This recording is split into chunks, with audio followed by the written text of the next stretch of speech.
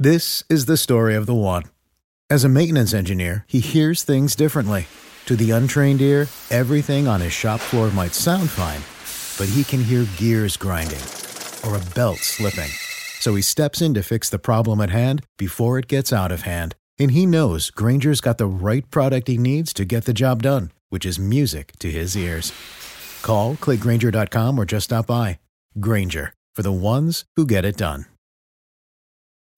When you need mealtime inspiration, it's worth shopping Kroger, where you'll find over 30,000 mouth-watering choices that excite your inner foodie. And no matter what tasty choice you make, you'll enjoy our everyday low prices, plus extra ways to save, like digital coupons worth over $600 each week. You can also save up to $1 off per gallon at the pump with fuel points. More savings and more inspiring flavors make shopping Kroger worth it every time. Kroger, fresh for everyone. Fuel restrictions apply.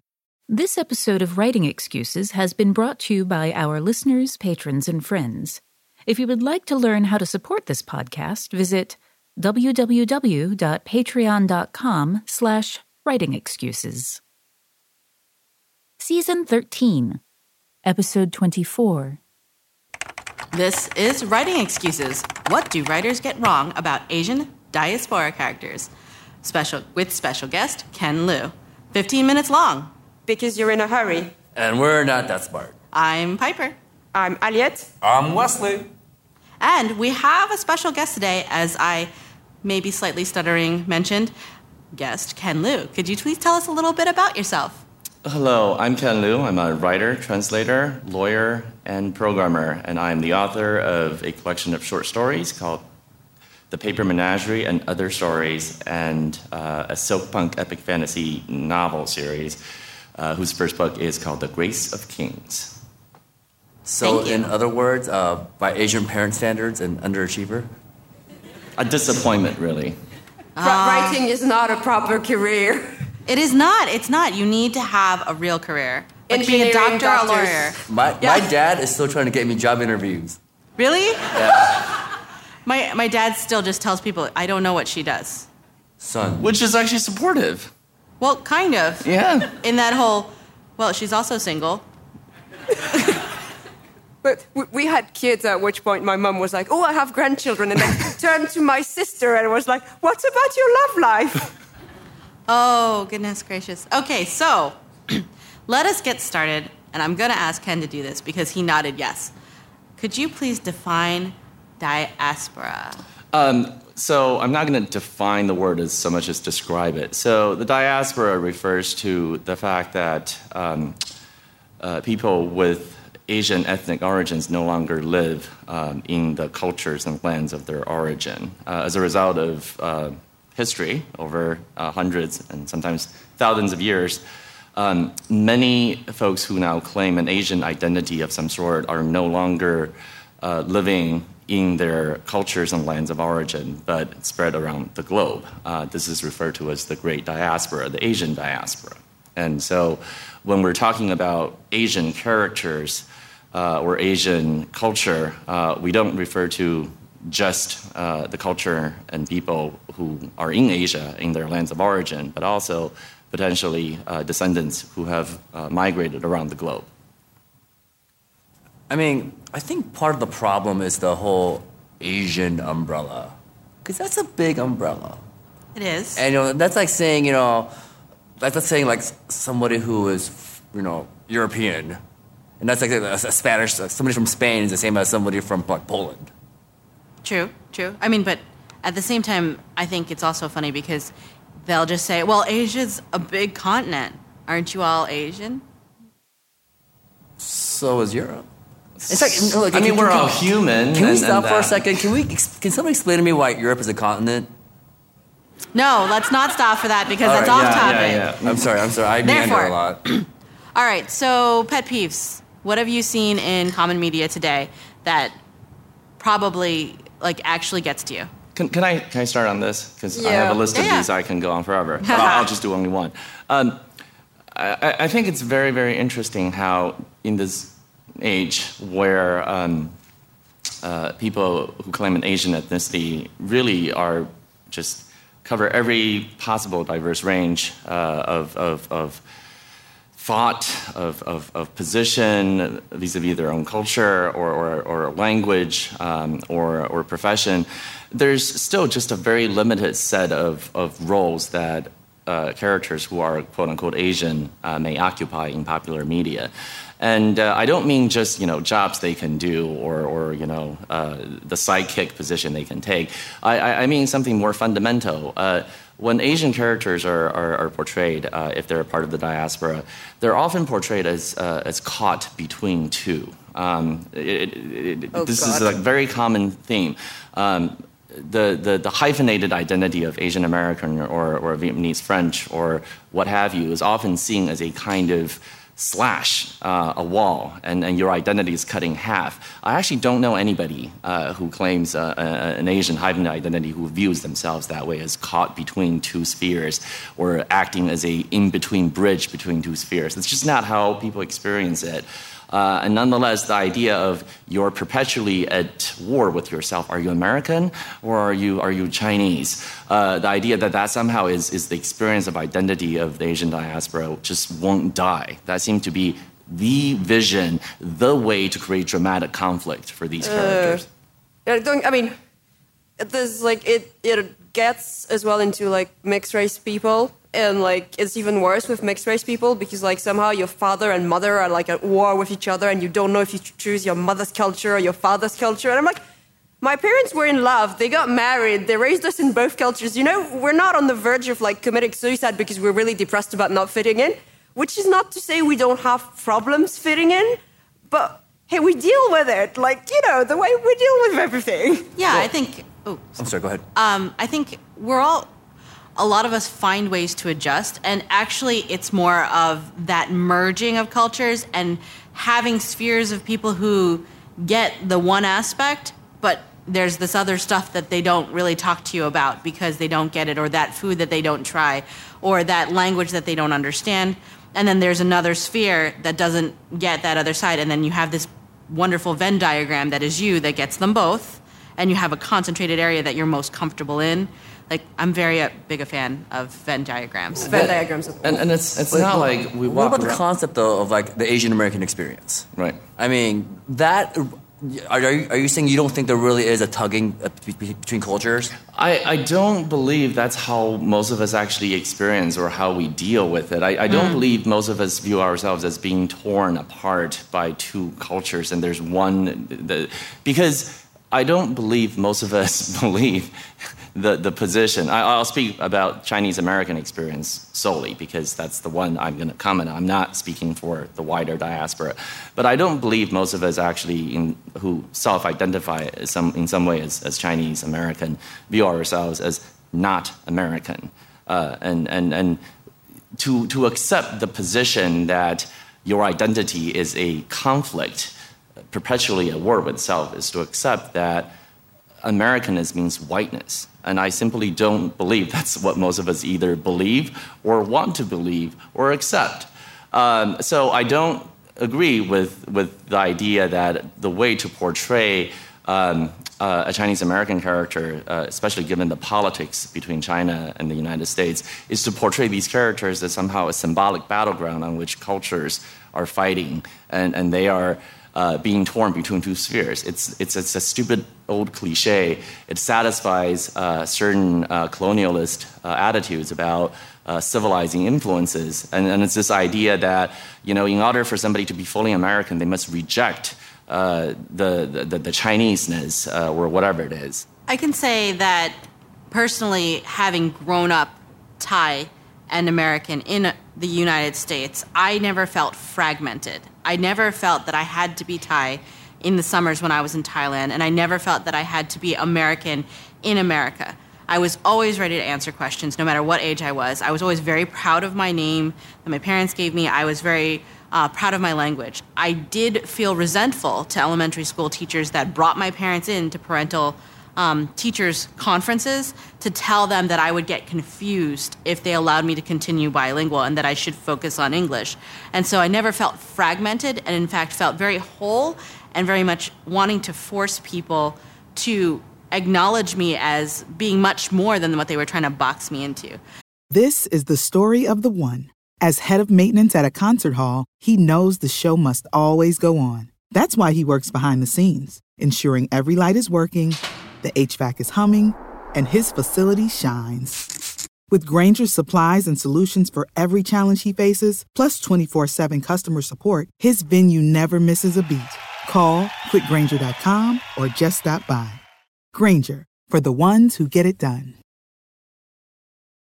Now, I am going to pause us here, and I'm sorry, but we do need to stop for the book of the week. And that's Ken again. So, Ken, please give us the book of the week. So, the book of the week is my book, which is called The Paper Menagerie and Other Stories. This is a collection of short fiction collected out of my total publication over a period of more than a decade. There's 15 stories in it. They cover a range of genres from science fiction to fantasy to magic realism to historical fiction. And a lot of them do explore the idea of the Asian diaspora experience, and they may be of interest. Thank you. Now, I'm going to pop over to Wes and ask a little bit more about this idea of diaspora, and where do you see it in media where you think it's interesting, like another example of? I mean, I think a really good example of this is, I really did not want to use this example, the show on Netflix, Dragon Fist. And the thing is, when the news first was announced that they're going to remake Dragon Fist, we were all like, oh boy. It's a very problematic character. You know, it's a white dude who goes back to China and learns kung fu, and suddenly is a master of, you know. Is it Dragon Fist or Iron Fist? It's Iron Fist. Is it Iron Fist? Iron Fist? I think it's Iron Fist. It's Iron Fist. It's Iron Fist. Okay. I saw parts of it, but and the thing is, so there's a big argument going on about should the character be Asian, or should they be true to character and just keep them white? Well, they also did that with Ghost in the Shell, right? Because they picked a good actress that's really good for action characters, but they asked, should it be an Asian character? Because there are Asian actresses that could perform equally as well, and should this character be Asian since it's inspired from a Japanese anime or manga? I saw a documentary about Ghost in the Shell where they interviewed a bunch of Japanese people in Japan, and they go, well, what did you think of the fact that Scarlett Johansson is, you know, the Ghost in the Shell character? And they were all like, well, in the anime, wasn't she white? Because, and that was one of the things where Japanese anime, a lot of the character designs are supposed to be Western imaged characters, and that's a whole nother topic for a whole nother podcast. But, you know, when it came to the movie, that consideration was there, and I thought that was a good sign that people were thinking about it critically, even though maybe the directors and the Japanese creators really didn't mind because of reasons. But I thought it was good that the conversation was had, right? Like there's an awareness of, hey, or, for example, another media, Hawaii Five-0. Mm-hmm. Two of the Asian characters that were intrinsic to the show from the very, very beginning hit a salary inequality thing, and they stepped off the cast, right? So is that something where I'm waiting to see how they explain it in the show?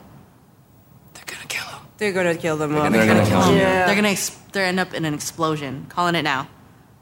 But, I mean, it sounds like the thing that we find it interesting to talk about here is the fact that there is a meta conversation happening around it. I mean, it's not so much... I guess this is something that I think writers can all sort of take away from, which is that it's not about getting it right, quote unquote, because getting it right for whom and for what community and for what subsection of a contested cultural concept is there's no single right answer. But often what happens here is that you make a decision and you have to figure out what the reasons for making that decision are. And then you just have to be ready for the conversation to happen around it. I mean, people are not going to agree with your decisions. And you have to make sure that your decisions are made in an ethical way that you find to be artistically as well as culturally sensitive and appropriate. And if that's the case, then the conversation will happen around it, and that's how we move forward. Yes. You're not doing it alone. We're doing it in a community. Do you guys find that you're very suspicious every time you see an Asian character on television? Like, do you hyperanalyze the reason why there's an Asian character there? Not really, but I kind of like start expecting like how long is it going to be before they're going to revert to cliché, or how long is it going to be before they kill him off? That's kind of what I'm looking at. Yeah. I'm like I've been burned too many times. You know, it's not that people who are not Asian cannot do a good job of like putting Asian characters or writing Asian characters. It's just there's been like 90% of the one that I see on screen are like end up dead or end up as the mystical Asian inspiration that also ends up dead, and I'm like, yeah, we need to talk. Yeah, one of my pet peeves is Asian hero. You can have a sexy Asian hero, a heroic, awesome man, and he does not have to be a large, unusually large physical specimen of an Asian man. He can just be an awesome Asian hero. And I write those into my characters, and I actually had some pushback, like, do you think this is going to sell with your hero being Asian? And I'm like, watch it.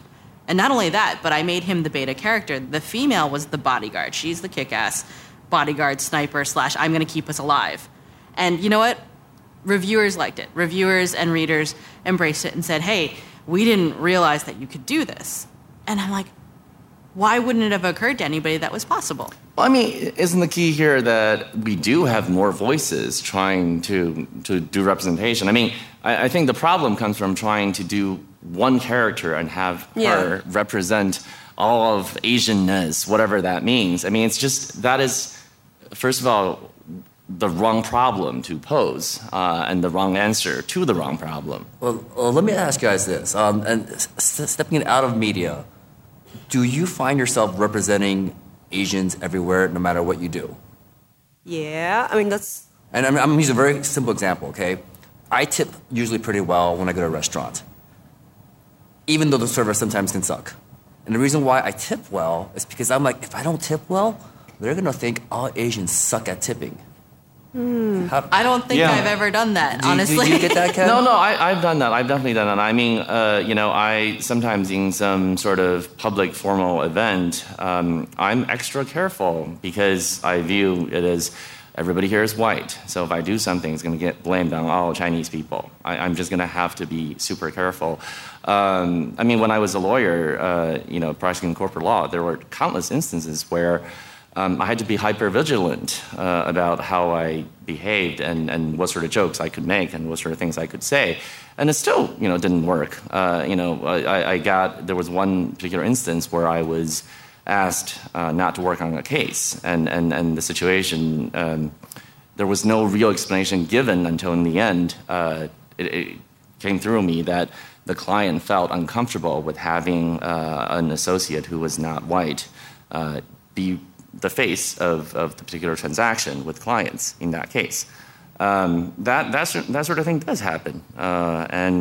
You feel like you have a burden, however unjustified that is. Well, because you end up being the only one in the room, so you're like, these people are going to judge whatever their idea is of Asian as going to judge by how I behave. It's actually, I find this terribly stressful. I'm like, okay, I'm just one person. It's a huge bloody continent. So I have to admit, whether in my day job or in my writing, I've been in the room, and I have often been the only Asian in the room, and I've simply said, "This is my personal response," or "This is my," and I've just proceeded forward on the strength of my knowledge, my subject matter expertise, and my experience, and I've qualified it as such, and hope that that's enough for them to realize that I am not representative of the entire Asian continent or the diaspora.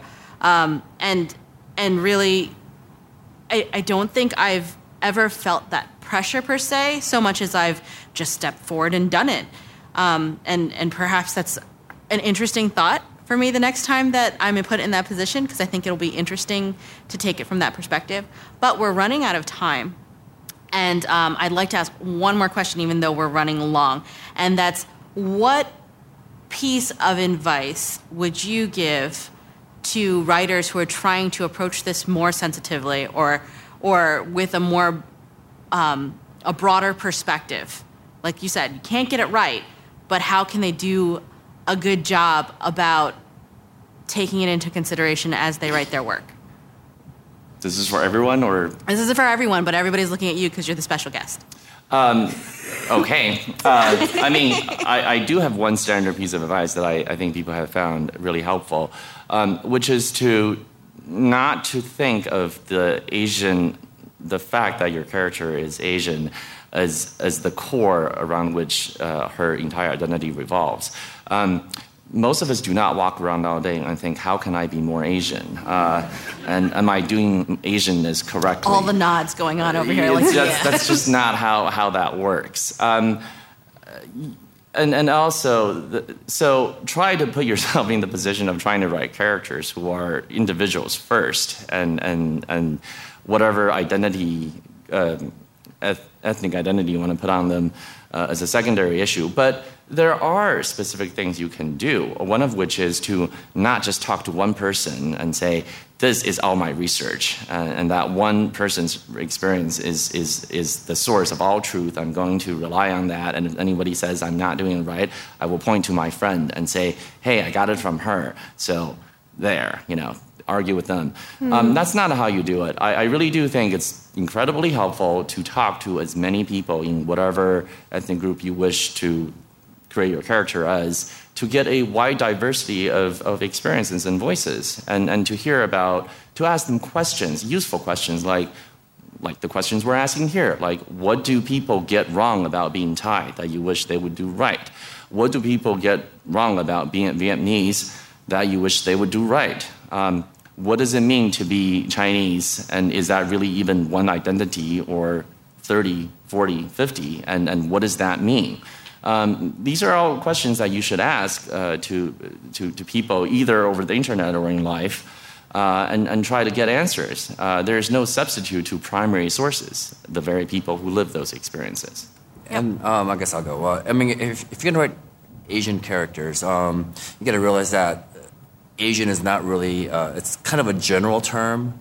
So if you're going to write a specific character to be Asian in a way, you really got to drill down, 20 steps deeper. 20 feet deeper and talk. Is he or she Thai? Are they from northern China? Are they from southern China? What dialect do they speak? And somebody who's Korean is very different from somebody who's Indian. And if, I'm sorry. And what part of India? Because there are 100 different sects in India. So really, if you're gonna write an Asian character, you really have to nail down the details of their life that kind of informs who they are. Yeah. Just please, don't use regions or countries interchangeably. I regularly have this is not Vietnamese. I don't even know what language this is supposed to be from. Or these are Korean names. You would think this is simple, but actually, it is not. Yeah, do research. Even names can be a tricky thing. For example, Thai names, really hard to nail down because Thai surnames only came up very recently. So that's a research thing. So, all right, we're wrapped up. We've gotten our tips in. We do need to apply homework. The homework will be easy and pleasant. If you're interested in more about Asian diaspora issues, I cannot recommend more than to read actual books by Asian diaspora writers. And one of these that is less well known is Maxine Hong Kingston's China Men. Everyone knows about The Woman Warrior because that's on college campus syllabuses all the time. But China Men is one of her books that I think is the equal of The Woman Warrior, and perhaps even better in some ways. I told her that when I met her, and she smiled at me and didn't say anything. But I really think it's a beautiful book, and reading it will give you a lot of insight. Okay, thank you, everyone. This has been Writing Excuses. You're out of excuses. Now go write. Writing Excuses is a Dragonsteel production, jointly hosted by Brandon Sanderson, Dan Wells, Mary Robinette Kowal, and Howard Taylor. This episode was mastered by Alex Jackson. This is the story of the one. As a maintenance engineer, he hears things differently. To the untrained ear, everything on his shop floor might sound fine, but he can hear gears grinding or a belt slipping. So he steps in to fix the problem at hand before it gets out of hand. And he knows Grainger's got the right product he needs to get the job done, which is music to his ears. Call, click Grainger.com, or just stop by. Grainger, for the ones who get it done. When you need mealtime inspiration, it's worth shopping Kroger, where you'll find over 30,000 mouth-watering choices that excite your inner foodie. And no matter what tasty choice you make, you'll enjoy our everyday low prices, plus extra ways to save, like digital coupons worth over $600 each week. You can also save up to $1 off per gallon at the pump with fuel points. More savings and more inspiring flavors make shopping Kroger worth it every time. Kroger, fresh for everyone. Fuel restrictions apply.